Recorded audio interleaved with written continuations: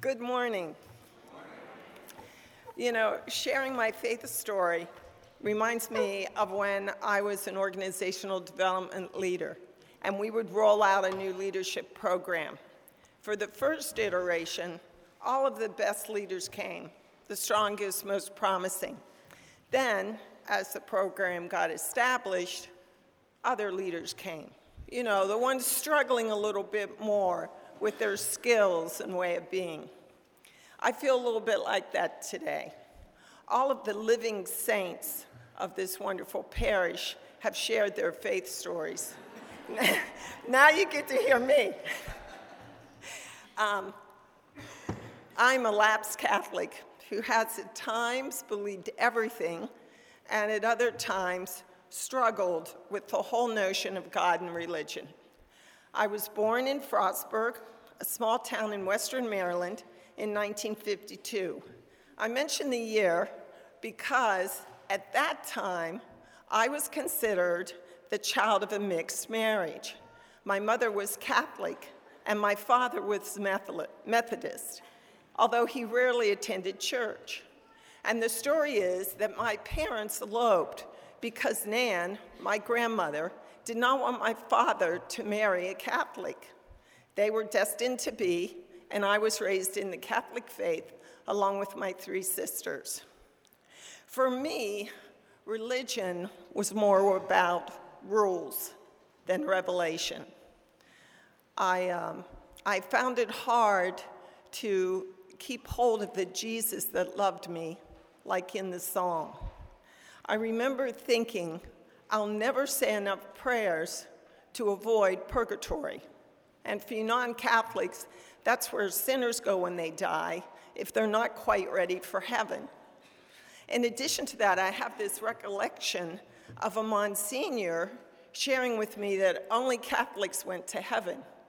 And I clarified this point because I really adored my non-Catholic father, and this was a potential deal breaker for me. And so, as you can imagine, suffice it to say, by the time I reached adulthood, I was rejecting the church altogether. Like many of you, my children and life, in my case the death of my mother, brought me back 20 years later. My husband, Bill and I moved here to Washington in 1980. We had our family here. Whenever we came to church, we came here. Bill had been born Episcopal, and I liked the liturgy. We were Christmas and Easter-only members for years. After my mother died, Bill and I started to have longing for God, community, something more. My 9-year-old daughter, Meg, wanted to belong to a church, and my 11-year-old son, Bill, came along for the ride. He eventually was the sacristan. So we joined. That was over 25 years ago. And then lots of things began to happen. We started coming to church regularly.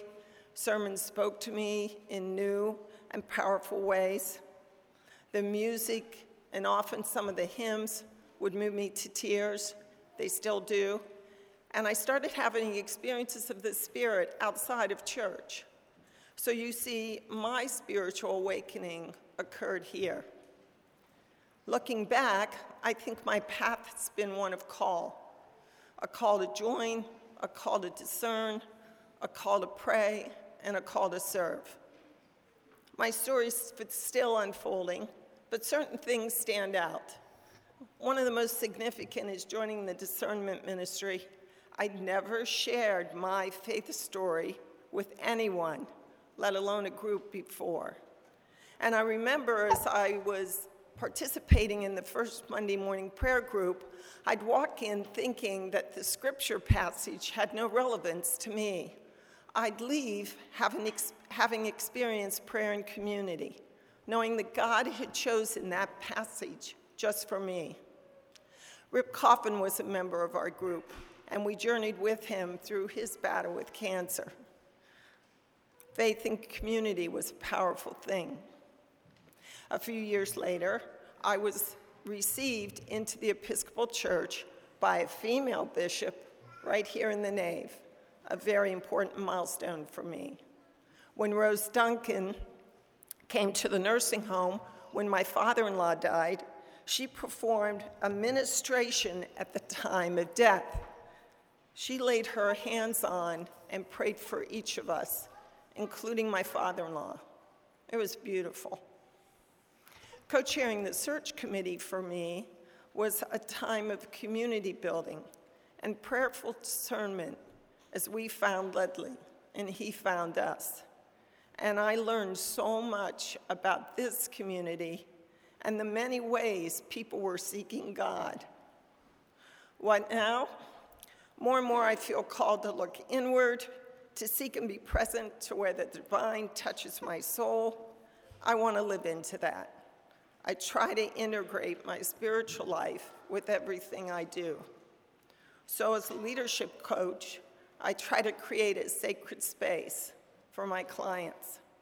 I've joined the Stirring the Waters ministry, which has given me the courage to talk about my white privilege.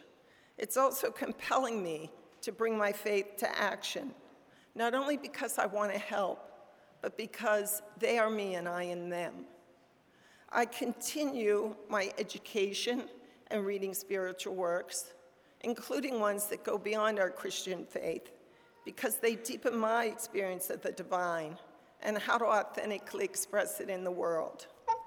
And I come here, whether I'm experiencing God's presence or living into my feelings of being disconnected. Most importantly, this is where I'm at home with fellow journers and seekers who enrich my life in faith. Thank you.